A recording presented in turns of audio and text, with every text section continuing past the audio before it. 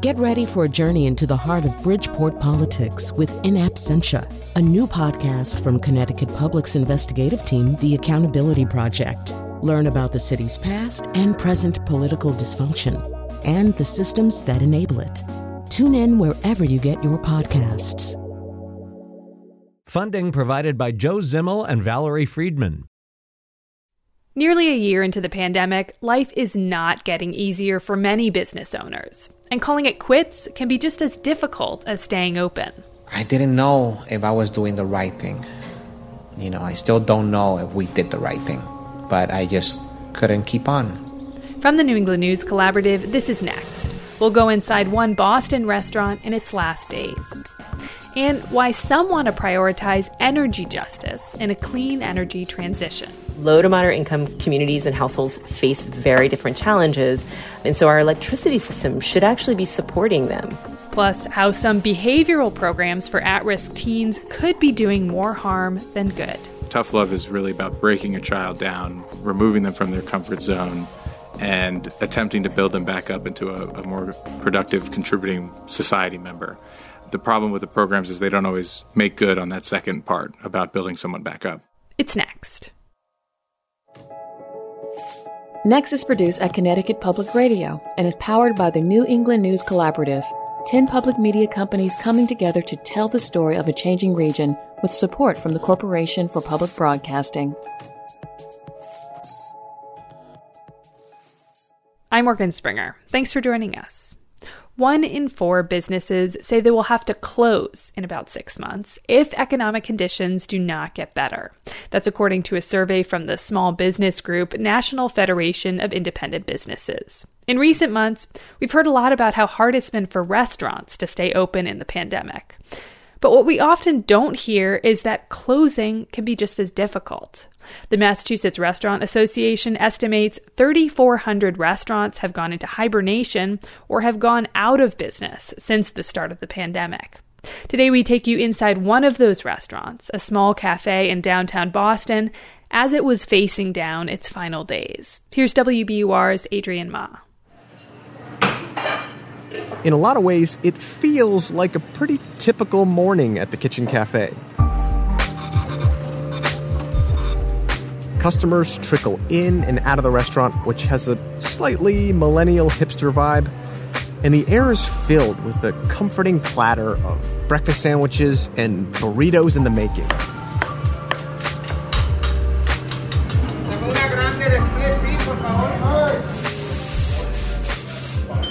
Order up.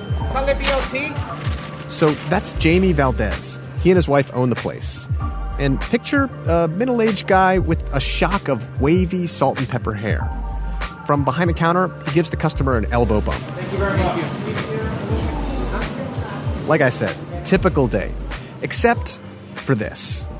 Today is the Kitchen Cafe's very last day of business. So, a lot of the customers are here to say goodbye.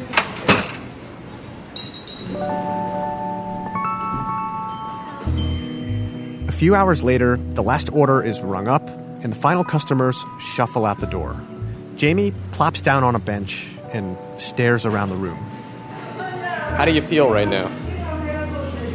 My friend, I feel relief. I feel relief. I've been looking forward to call it done, For me to stay open, I need to sell a sandwich for $50. Nobody's going to pay me $50 for a sandwich, but that's my cost right now. They don't have nearly enough sales to pay for rent and insurance and labor. So, yeah, he's relieved to be closing. But of course, this is not what he and his wife envisioned when they moved to Boston in 2016.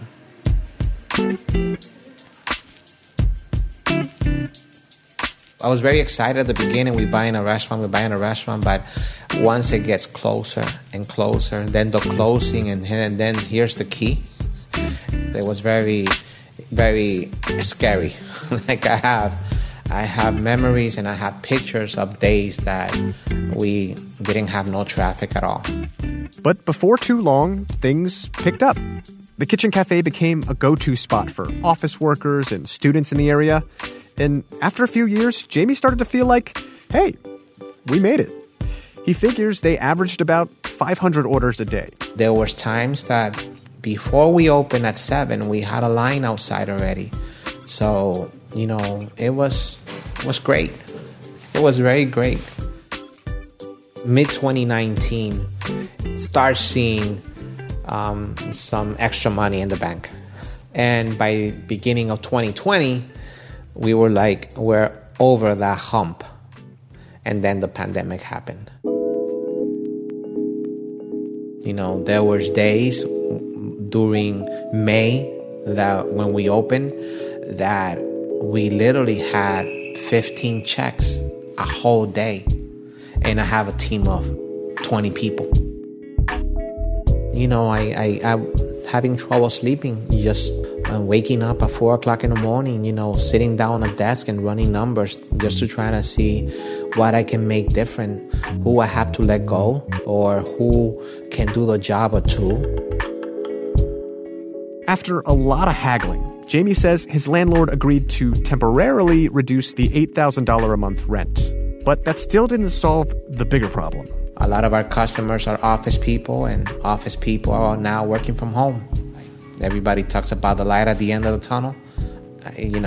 We don't know when that light is going to click on, or if it's ever going to click on.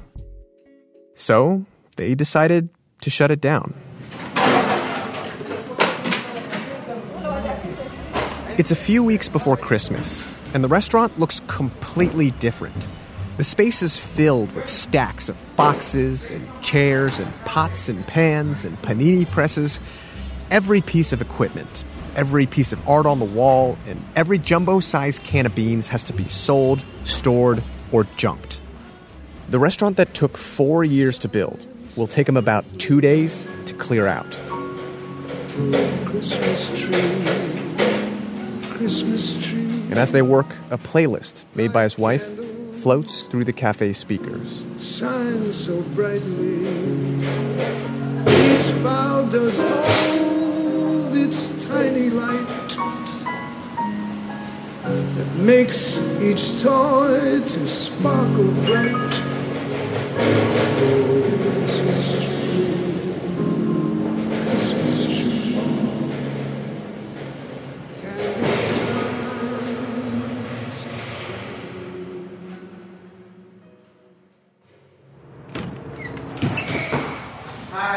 Hey.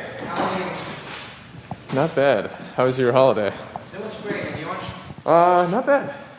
After the new year, Jamie and I meet back at the cafe one last time. And now the place is empty. Not even a chair for us to sit in. He says it feels like a foreign space, which is weird. I used to come to my store. When I walk in every morning, I'll talk to my store. Every morning. Good morning. Oh, good morning. Let's have fun. Let's have a good day. Thank you, for giving a lot to so many.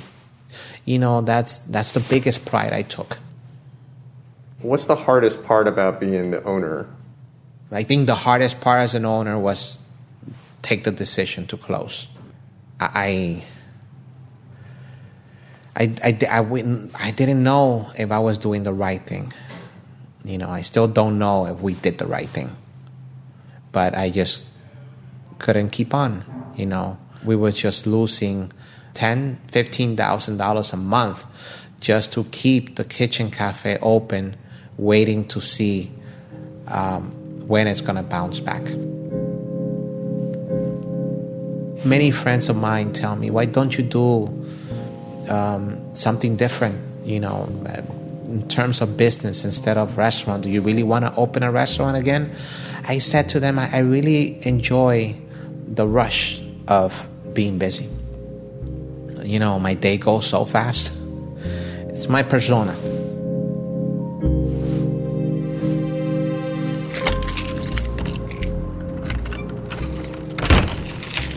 All right. See you, buddy. That story was produced by WBUR's Adrian Ma.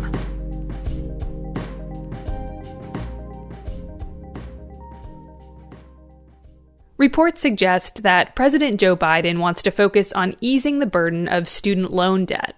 Connecticut's Miguel Cardona, that's Biden's nominee for Education Secretary, told Connecticut Public Radio's talk show Where We Live that he supports student debt forgiveness. It would be a priority for me. It would be an area of focus that early on we'd have to really make sure that we're coming up with clear support plans and strategies to assist the students in higher education. That could come as a relief for many borrowers in Maine, who carry some of the highest college loan debts in the country.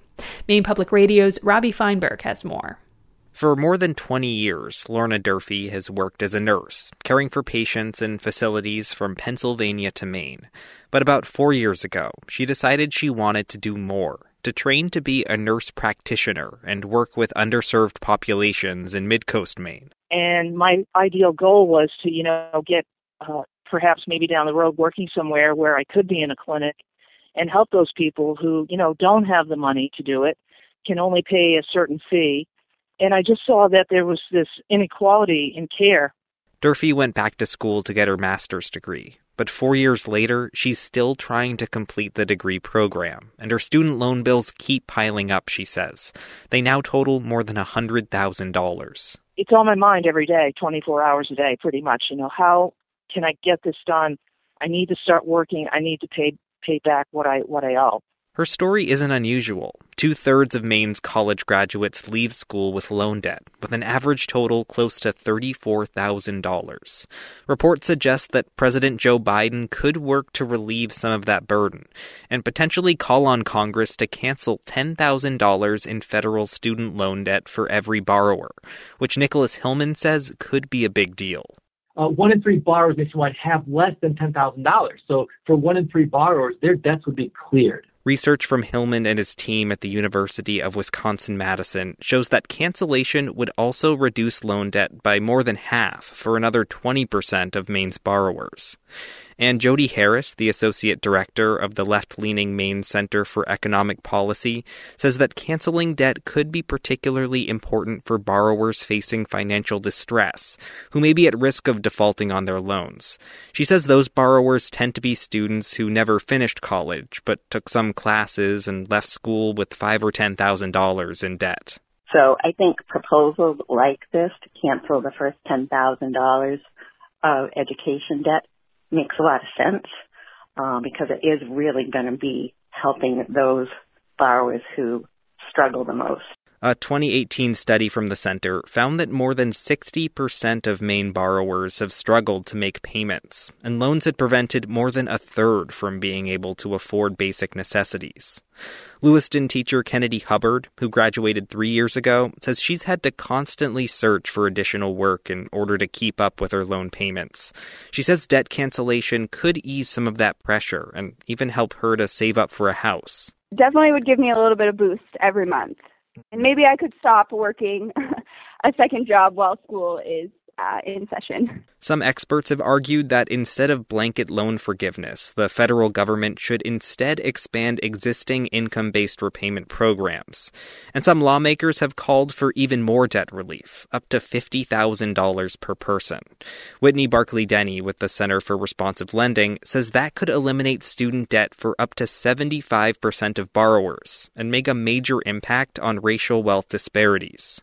When you actually break down the numbers, you find that Black borrowers and borrowers of color take on more debt in order to go to school, have a harder time paying it off, and are really struggling across the board to make those payments on their student loan debt. So we see this as a civil rights issue and really as an issue of closing the racial wealth gap.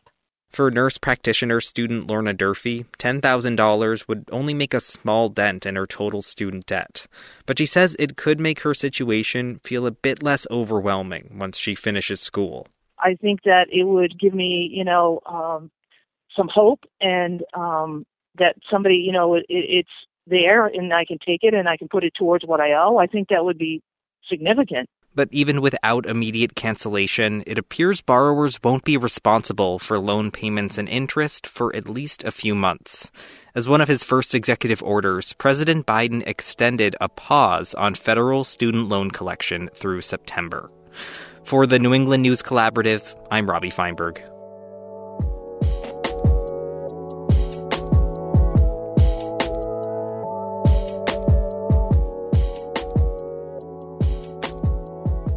It's no secret that COVID-19 vaccine rollout has not been smooth for everyone.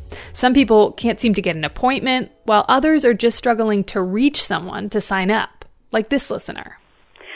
Hello, my name is Cassie Rodine. I live in Durham, Connecticut. I am approaching my 76th birthday and want to get vaccinated. I cannot get in line. I called the number I was told to call 10 days ago, and they're supposed to call you back, and I have not been called back. And they say to call 211, but you can leave 211 on speaker for 4 hours, and it's never not busy. That's Kathy Rodine responding to a question we posed to you last week.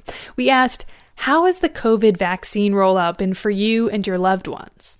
Sneha Jairaj, who is a vaccine coordinator for the Connecticut Department of Public Health, has had better luck. She got her first shot in January. There were 2 nurses there that were helping me out, and I got the shot on my right arm. Thinking back, I should have got it on my left arm because right hand is my dominant hand, and you feel a little bit sore. And then you rest after for 15 minutes so that they know that you are comfortable, so you don't have any reactions. I was pretty tired as well. I just wanted to sleep really for the next 2 days because that's just how my body reacted to it. Jairaj says she'll get her next shot in February. Thank you to all of our listeners who shared their thoughts. If you want to tell us about your experience with the vaccination rollout, leave a comment at 860-275-7595. Again, 860-275-7595. Or you can email us at next@ctpublic.org. One more time, that's next@ctpublic.org. And thanks.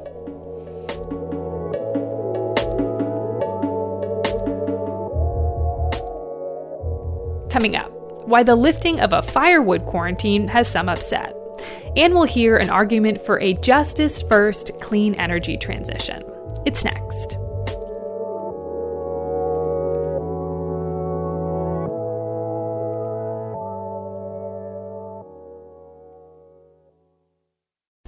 Next is made possible in part by our founding supporters who believe in the power of collaborative news coverage, including the Common Sense Fund, supporting the New England News Collaborative in its coverage of climate change and the evolving clean energy economy.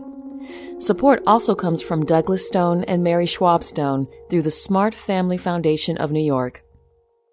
Welcome back. I'm Morgan Springer. President Joe Biden quickly took action on climate change after his inauguration. On day one, he signed an executive order to rejoin the Paris Climate Agreement. He also revoked the permit for the Keystone XL pipeline.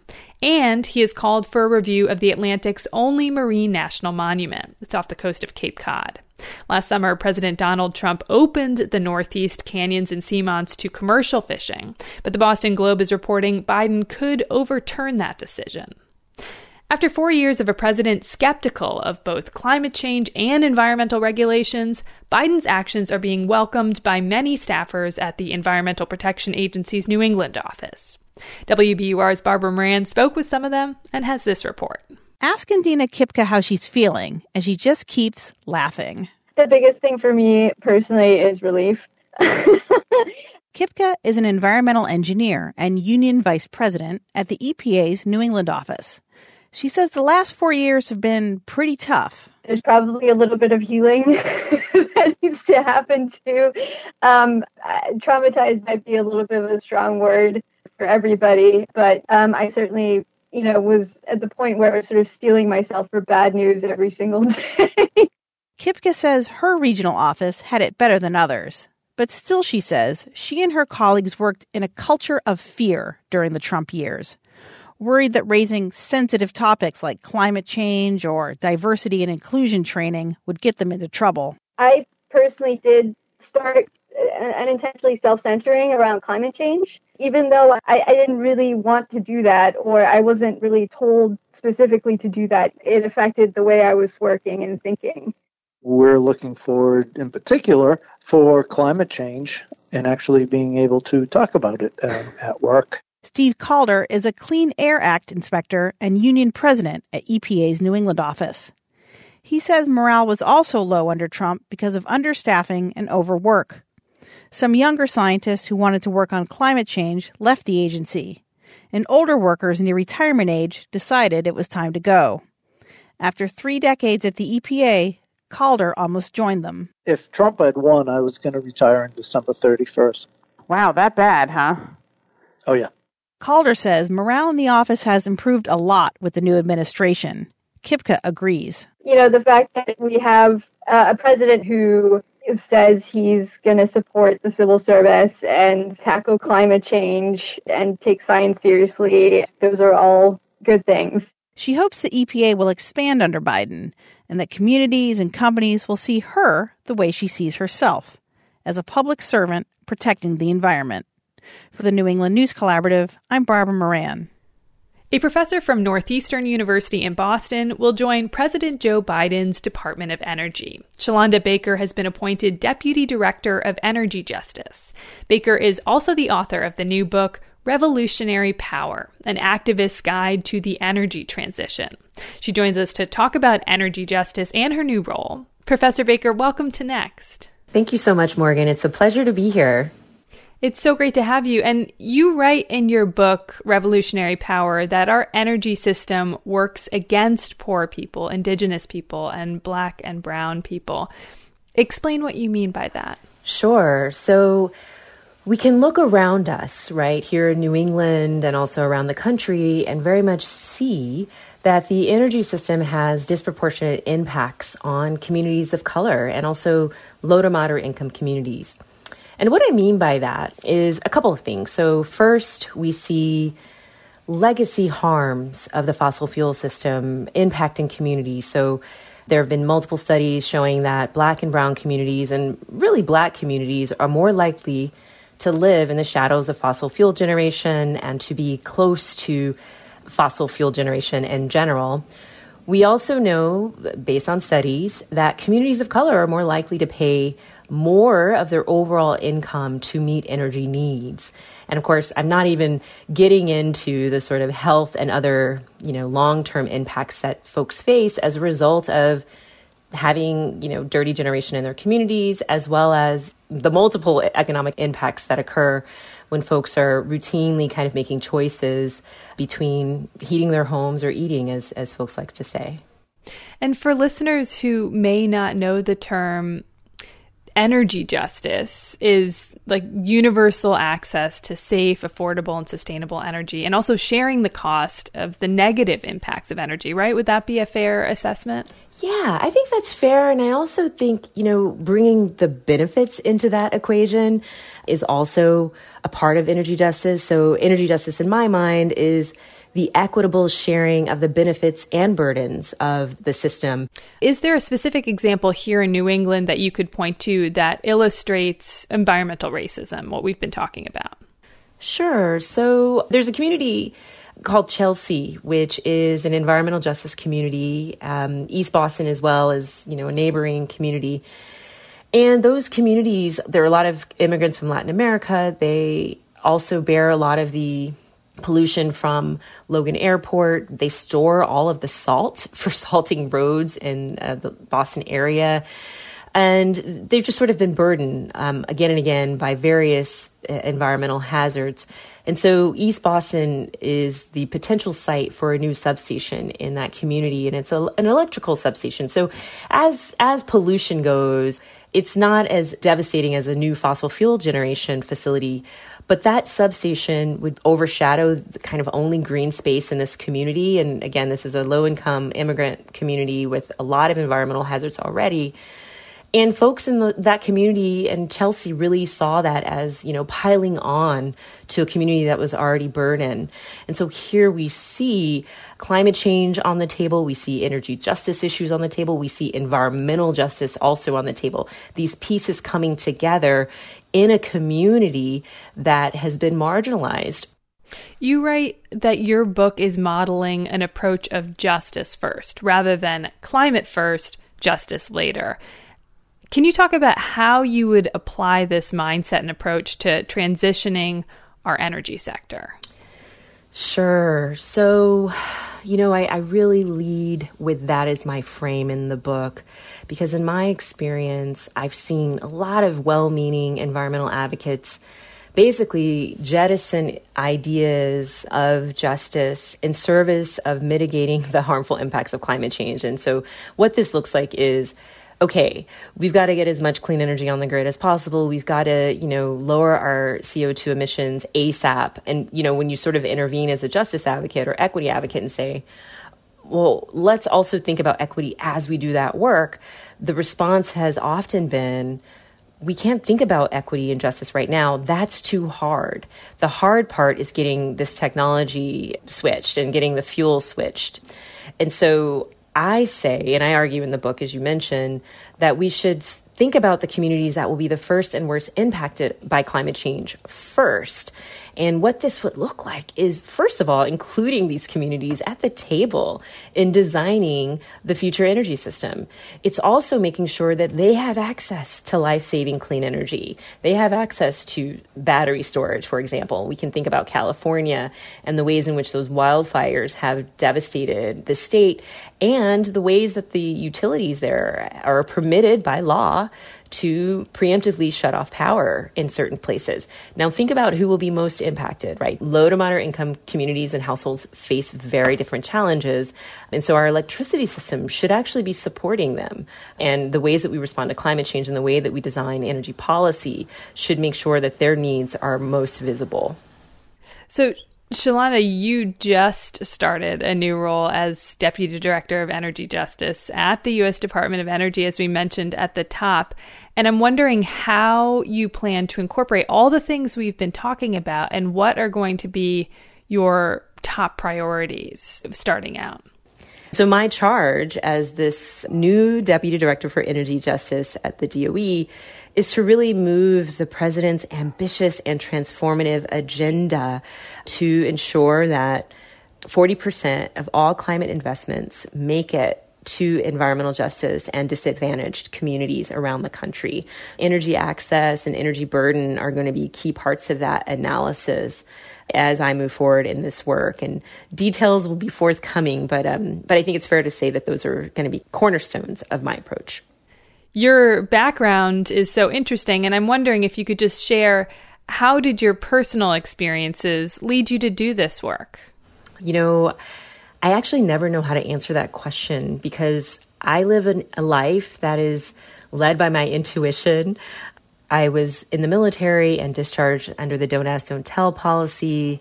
And after that point, which was about 2001, I committed my life to service in pursuit of social justice. And so my lens as a Black woman, as a queer woman of color, has really informed the way I look at every single problem in our society and has informed my work on energy policy.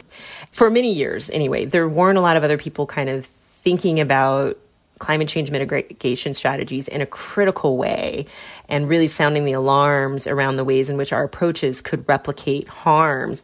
And I do think that, folks who have unique lived experiences like myself are uniquely positioned to be critical of our obvious approaches to these issues. I mean, I don't know that someone who had walked a different path would be able to provide this sort of analysis, but it is, one that is just obvious for me based on my own experience in the world.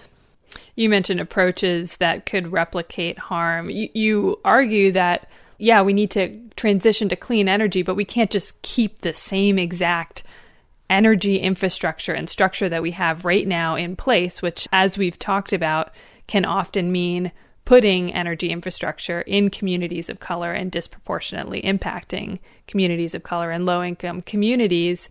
I mean, it sounds like a daunting lift to completely reimagine not just the type of energy we're using, but the infrastructure that we're using. And does that feel daunting to you or exciting, or how would you classify that? Oh my gosh, Morgan, it is so exciting to me. It's not daunting at all. And the fact is, we're already doing it. We have a sort of a mandate to do that due to the climate change emergency. We not only have an obligation and a mandate to create this transformative and transformed energy system, But we also have an opportunity to transform our energy system in service of those who have been so harmed by it historically. And so to me, to kind of move forward in this energy transition and energy transformation without doing that would be a missed opportunity, and it would be tragic. I'm excited about my new role, and I think we have such a moment of opportunity to really make an energy system that serves all of us and to help contribute to a better climate future for all people in the society. Shalonda Baker is Deputy Director for Energy Justice at the U.S. Department of Energy and the author of the new book, Revolutionary Power, An Activist's Guide to the Energy Transition. She was previously a professor at Northeastern University in Boston. Professor Baker, thank you so much for your time today. Thank you so much, Morgan. It was really a pleasure to speak with you. The federal government has lifted a quarantine on an invasive insect, the emerald ash borer, that's killed many ash trees across New England, particularly in Massachusetts, Connecticut, and New Hampshire. But critics of the change have been more vocal outside those states. New England Public Media's Alden Bourne reports. The emerald ash borer was first discovered in the U.S. in 2002 in Michigan. The federal government soon instituted a quarantine there on ash products, which restricted their movement unless the wood had been treated first. The quarantine zone spread as the bug infested more states, and with good reason. The insect can kill ash trees within 3 to 5 years. Adults will lay their eggs on the bark, and those eggs will hatch, and the larvae will bore beneath the bark and feed in the nutrient-rich layer. Tawny Samiski is an entomologist at UMass Amherst. And so it's that feeding that causes tunneling, which will effectively girdle the ash trees that leads to their mortality. In 2012, the emerald ash borer was found in the Berkshires and in Connecticut near Waterbury. It had spread to 31 states by 2018, including all of New England. That's when the federal government proposed eliminating the quarantine, which officially ended a couple of weeks ago. The USDA says the quarantine strategy has been ineffective and wants to focus its resources on deploying a natural enemy to kill the ash borer, parasitic wasps. Again, Tammy Samiski. The wasps essentially lay their eggs either in or on emerald ash borer eggs or larvae, and the wasp eggs will hatch, and then the young wasps will kill the emerald ash borer through their own development. Dave Orwig is an ecologist for the Harvard Forest in western Worcester County. He says the ash borer has been found nearby, but not in the university's research forest yet. He says he thinks the government's decision to lift the ban makes sense in a place like Massachusetts. It's throughout the state, so the quarantine is effectively not useful right now. If I'm in a state like Maine that only has infested ash that we know of in the southern part and in the northern part, you'd want to try to continue to slow the spread of those materials. And in fact, the Maine Forest Service lodged a strong protest against the lifting of the quarantine. The agency wrote a letter to the USDA saying the timing could not be worse and that the federal government was throwing in the towel. Tom Doak is the former director of the service and now leads the Maine Woodland Owners Association. I understand the concern is that spending a lot of time and effort on something that ultimately will not prevent the spread because these insects are mobile and they fly well. And so I think everybody understands they will spread. But buying that time could be absolutely critical. In early January, Maine issued an emergency order creating a state quarantine on the importation of ashwood, which basically replicates the restrictions of the federal one. And all New England states have policies that either prohibit or discourage out-of-state firewood. So even though the federal quarantine is over, UMass entomologist Tawny Samiski says people still need to do their part. This could mean not bringing firewood from Massachusetts with you when you go in better days to Maine to camp, So I think keeping that sort of stuff local and limiting the spread of potentially infested ash trees, that's still very important. The ash borer probably can't be stopped, but between campers doing the right thing and the wasps doing their part, perhaps America's ash trees have a fighting chance. For the New England News Collaborative, I'm Alden Bourne.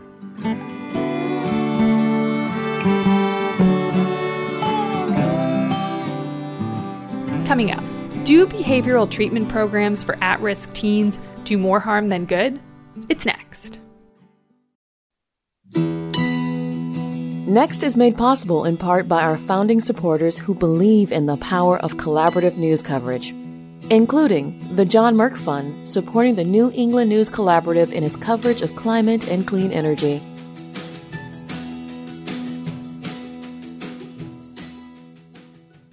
Okay, we're back.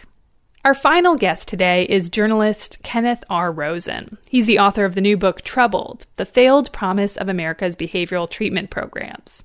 He writes that many programs geared toward changing the behavior of quote-unquote troubled teens often do more harm than good.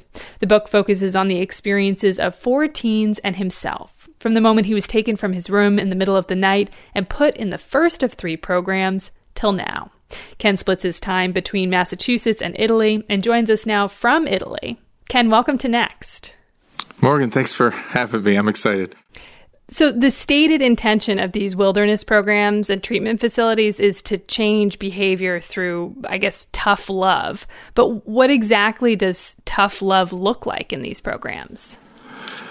Yeah, tough love takes a lot of different forms. On its most basic, it's physical abuse, physical shunning. We're talking about isolating children in solitary rooms, isolating them from their peers, restraining them, or sedating them with drugs.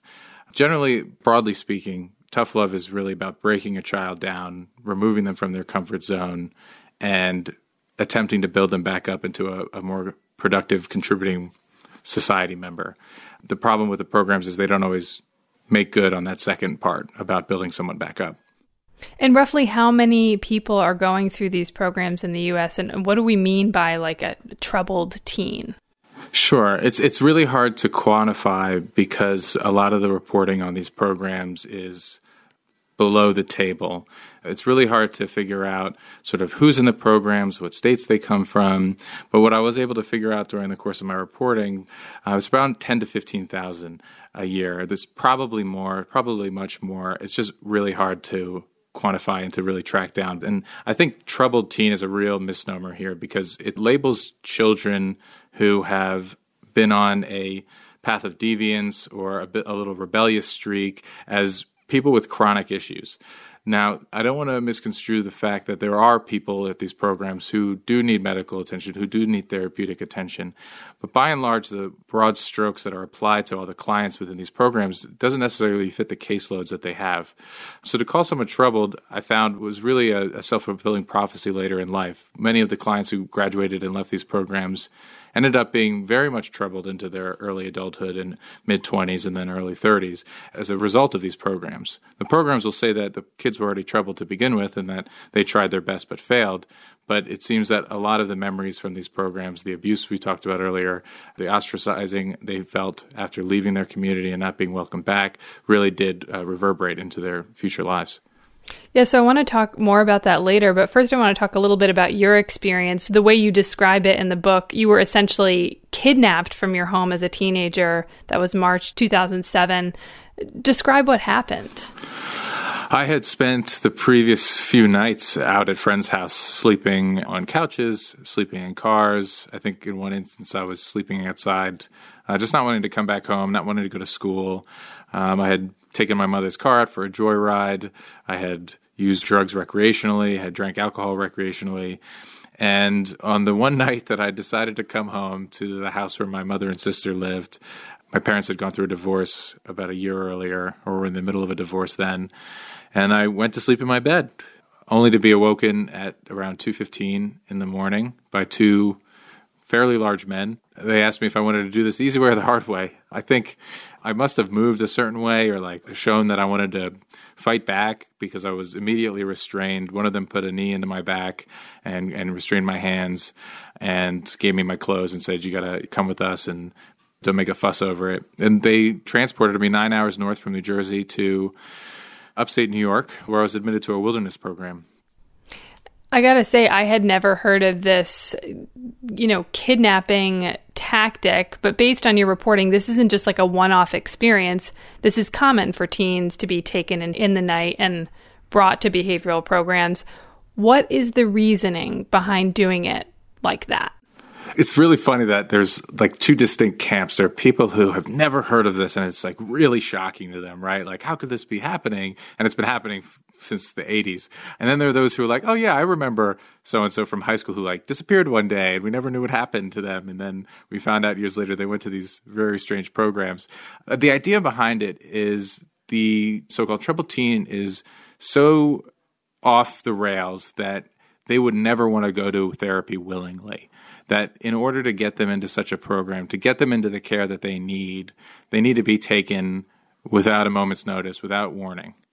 The problem with that is I am not convinced that forcing someone into therapy is the best way for them to enact change, right? We see it time and again with more traditional forms of therapy, with AA and NA. You have to be willing to change. You have to want that change. You have to have a moment of self-reflection and say, this doesn't work for me anymore. Unfortunately, the parents who decide to send their kids away to these programs are often coached by education consultants or therapists or school officials into thinking that this is the best and only way to get them into treatment. More broadly speaking, a lot of the programs, or which I mentioned in Troubled, most kids were either deceived into going, said they were going on a shopping trip or they were going to Disney World or some other such lie, or were taken. Yeah, so you went through what was kind of the recommended or typical trajectory in the system, right? It's like you start at a wilderness camp, then you're in a residential facility, and then finally you were in a lockdown facility. Can you just describe the difference between these facilities? So it's meant to gradually reintroduce a client into society. So you start with the wilderness and it's bare necessities, right? You have everything in your backpack. You are introduced to therapeutic language where, working the program, working the steps, and then you graduate, hopefully, after, 28 days, 30 days, 60 days, sometimes 70 days, depending on how slow you are to accept the program. And based on how you were in wilderness, they'll decide on what program fits your criteria of treatment, whether you require a more severe level of treatment, whether you require sort of a lesser severe kind of treatment, which would be a therapeutic boarding school. So it's very much like any other boarding school, except with these added components of, abuse, harassment, sedation. A lot of times people didn't make it through that program successfully. Sometimes they just couldn't adhere to the rules. Some merely just didn't want to do the work and were relegated to go back to wilderness because they refused to participate in the program. And from there, they were sent to what I refer to as lockdown facilities, residential treatment centers, ranches, the more strict sort of military-like programs in this long trajectory of homebound youth. I'm talking to Ken Rosen, author of the new book Troubled, The Failed Promise of America's Behavioral Treatment Programs. And a warning, in the second half of this conversation, there will be references to suicide and drug overdose. Now, Ken, these programs, I think one of the things that is really striking is that they're generally unregulated, they're often not staffed by mental health professionals, and they use unproven techniques, according to your reporting. Plus, they're really expensive. So you describe all these experiences and scenarios, and it just leaves me wondering, why are parents sending their kids there? I think a lot of parents have been misled to thinking the efficacy of these programs is very high. They believe the brochures, they believe everything they're being told, that this one option is the thing that's going to save their child, and they're willing to turn their pockets out without question. There has been some instances of people believing that these are programs only for the privileged. I make that very clear in my book that it's not the case. Some people are in foster care, some people are court-ordered, some people are taking second and third mortgages out on their homes in order to afford it. But the parents, through no fault of their own, believe that this is the only option, that it's gotten so bad and the only thing they can do to better their child's future is to send them to these programs. You say in the book that you used to think these programs are fine. What was that moment where your thinking changed? So I decided to meet with a lot of the former clients that I went to these programs with before branching out to other program clients and sort of pulling the thread and seeing who else was willing to speak with me about their time in all these different programs. And I was sitting in these interviews, in ramshackle apartments, in trailers, in hotel rooms, and everyone would tell me their story, and I just would sit there and hear my own story being told to me, right? The way a lot of these former clients were articulating themselves really made me connect with things that I wasn't clear on in my ascent into adulthood, right? Why I had so many toxic relationships, why I was struggling with alcoholism and depression and anxiety, and why I couldn't seem to necessarily connect with my parents quite well. And I walked away from it feeling very cathartic. and learning much more about myself than I had intended to. Yeah, there's this passage in your book, which really, I guess, drilled it in for me. I just want to read a couple of examples. When you're talking about finding out what happened to a number of the people who were in these treatment facilities, you say Alden, 23, suicide by self-inflicted gunshot. William, 26, stroke induced by heart failure attributed to years of intravenous opiate use. Fentanyl overdose. There's people who are in prison. I mean, it's not a happy list at all. I mean, how do you square that for yourself? Because as you write in the book, after you were in the lockdown facility, you spent time in juvenile detention for attempted armed robbery, and then later you were in county jail. But since then, you've worked for the New York Times for 6 years. Now you work for Newsweek and have written a book. Do you see yourself as like a lucky one? Yeah, I think a lucky one's a good way to put it. I mean, I certainly understand those who you listed who are dead. I understand where they're coming from. I felt like I was at the end of my rope for a long time, and sometimes I still do. My success now didn't come without a price. Like you mentioned a few instances. I can't speak about all the problems that I had going into my mid and late 20s, but it wasn't an easy road. It was very difficult. I had a lot of problems, and I still feel the reverberations of those problems. But I fought against it, and I had a really good support network, and I lucked out with where I ended up professionally. I worked really hard, but a lot of the time, as you know, this is about luck, and I just don't feel like I'm exemplary. I'm the exception, not the rule. There are enough people who I mentioned in the book who support the thesis of the book to suggest that these programs really did mess a lot of people up. And even the few of us who are successful still struggle with latent depression, suicidal tendencies. So it's sort of an ongoing struggle. Yeah. Do you think there are any positive things to be gained from these types of programs? I've been less critical of Wilderness in the past because I felt as though most of the stories I've heard of people who just went to Wilderness, especially those who went willingly to Wilderness and then went home maybe after 28 days, 40 days, that was a beneficial experience to people. I think the long-term effects of being, ostracized from your community, from your friend group, made to feel unrelevant, made to not understand any cultural references, right? You're like stripped of all of this knowledge. And I think the good of the programs more broadly, I guess now that all the abuse charges are coming out and all these young adults are willing to share their stories, is that we can really turn the attention back to the family unit and try to work on that and figure out where the communication breaks down in a family to lead a child astray.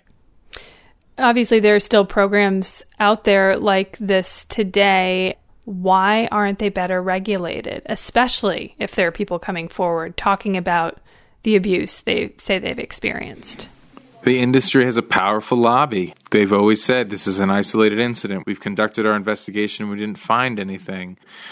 And then there are the states that have very permissive and lax regulating bodies who are not very strict at vetting the employees of these programs, who are not strict in granting licenses or, checking in on the programs and making sure there's a transparency of reporting on the programs and who's attending them.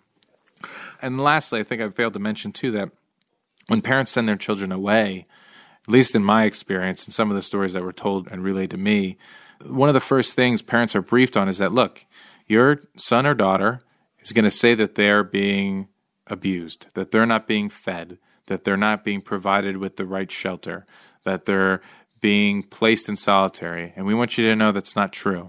Don't believe it. They're trying to manipulate you. And then from there, it's sort of, a zero-sum game for the kids. Ken, I just want to thank you so much for coming on Next. I really appreciate your time. Morgan, thank you so much. I really appreciate you giving time and attention to this.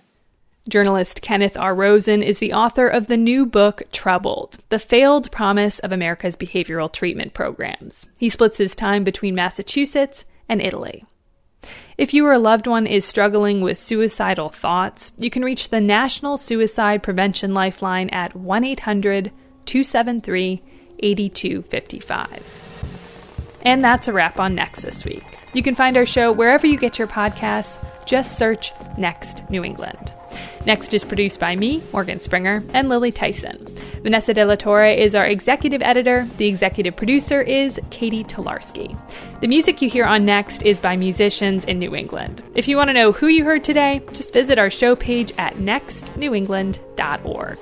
The New England News Collaborative is powered by the Corporation for Public Broadcasting, Connecticut Public Radio, Vermont Public Radio, New Hampshire Public Radio, Maine Public Radio, New England Public Media, CAI, WBUR, WSHU, GBH, and the Public's Radio.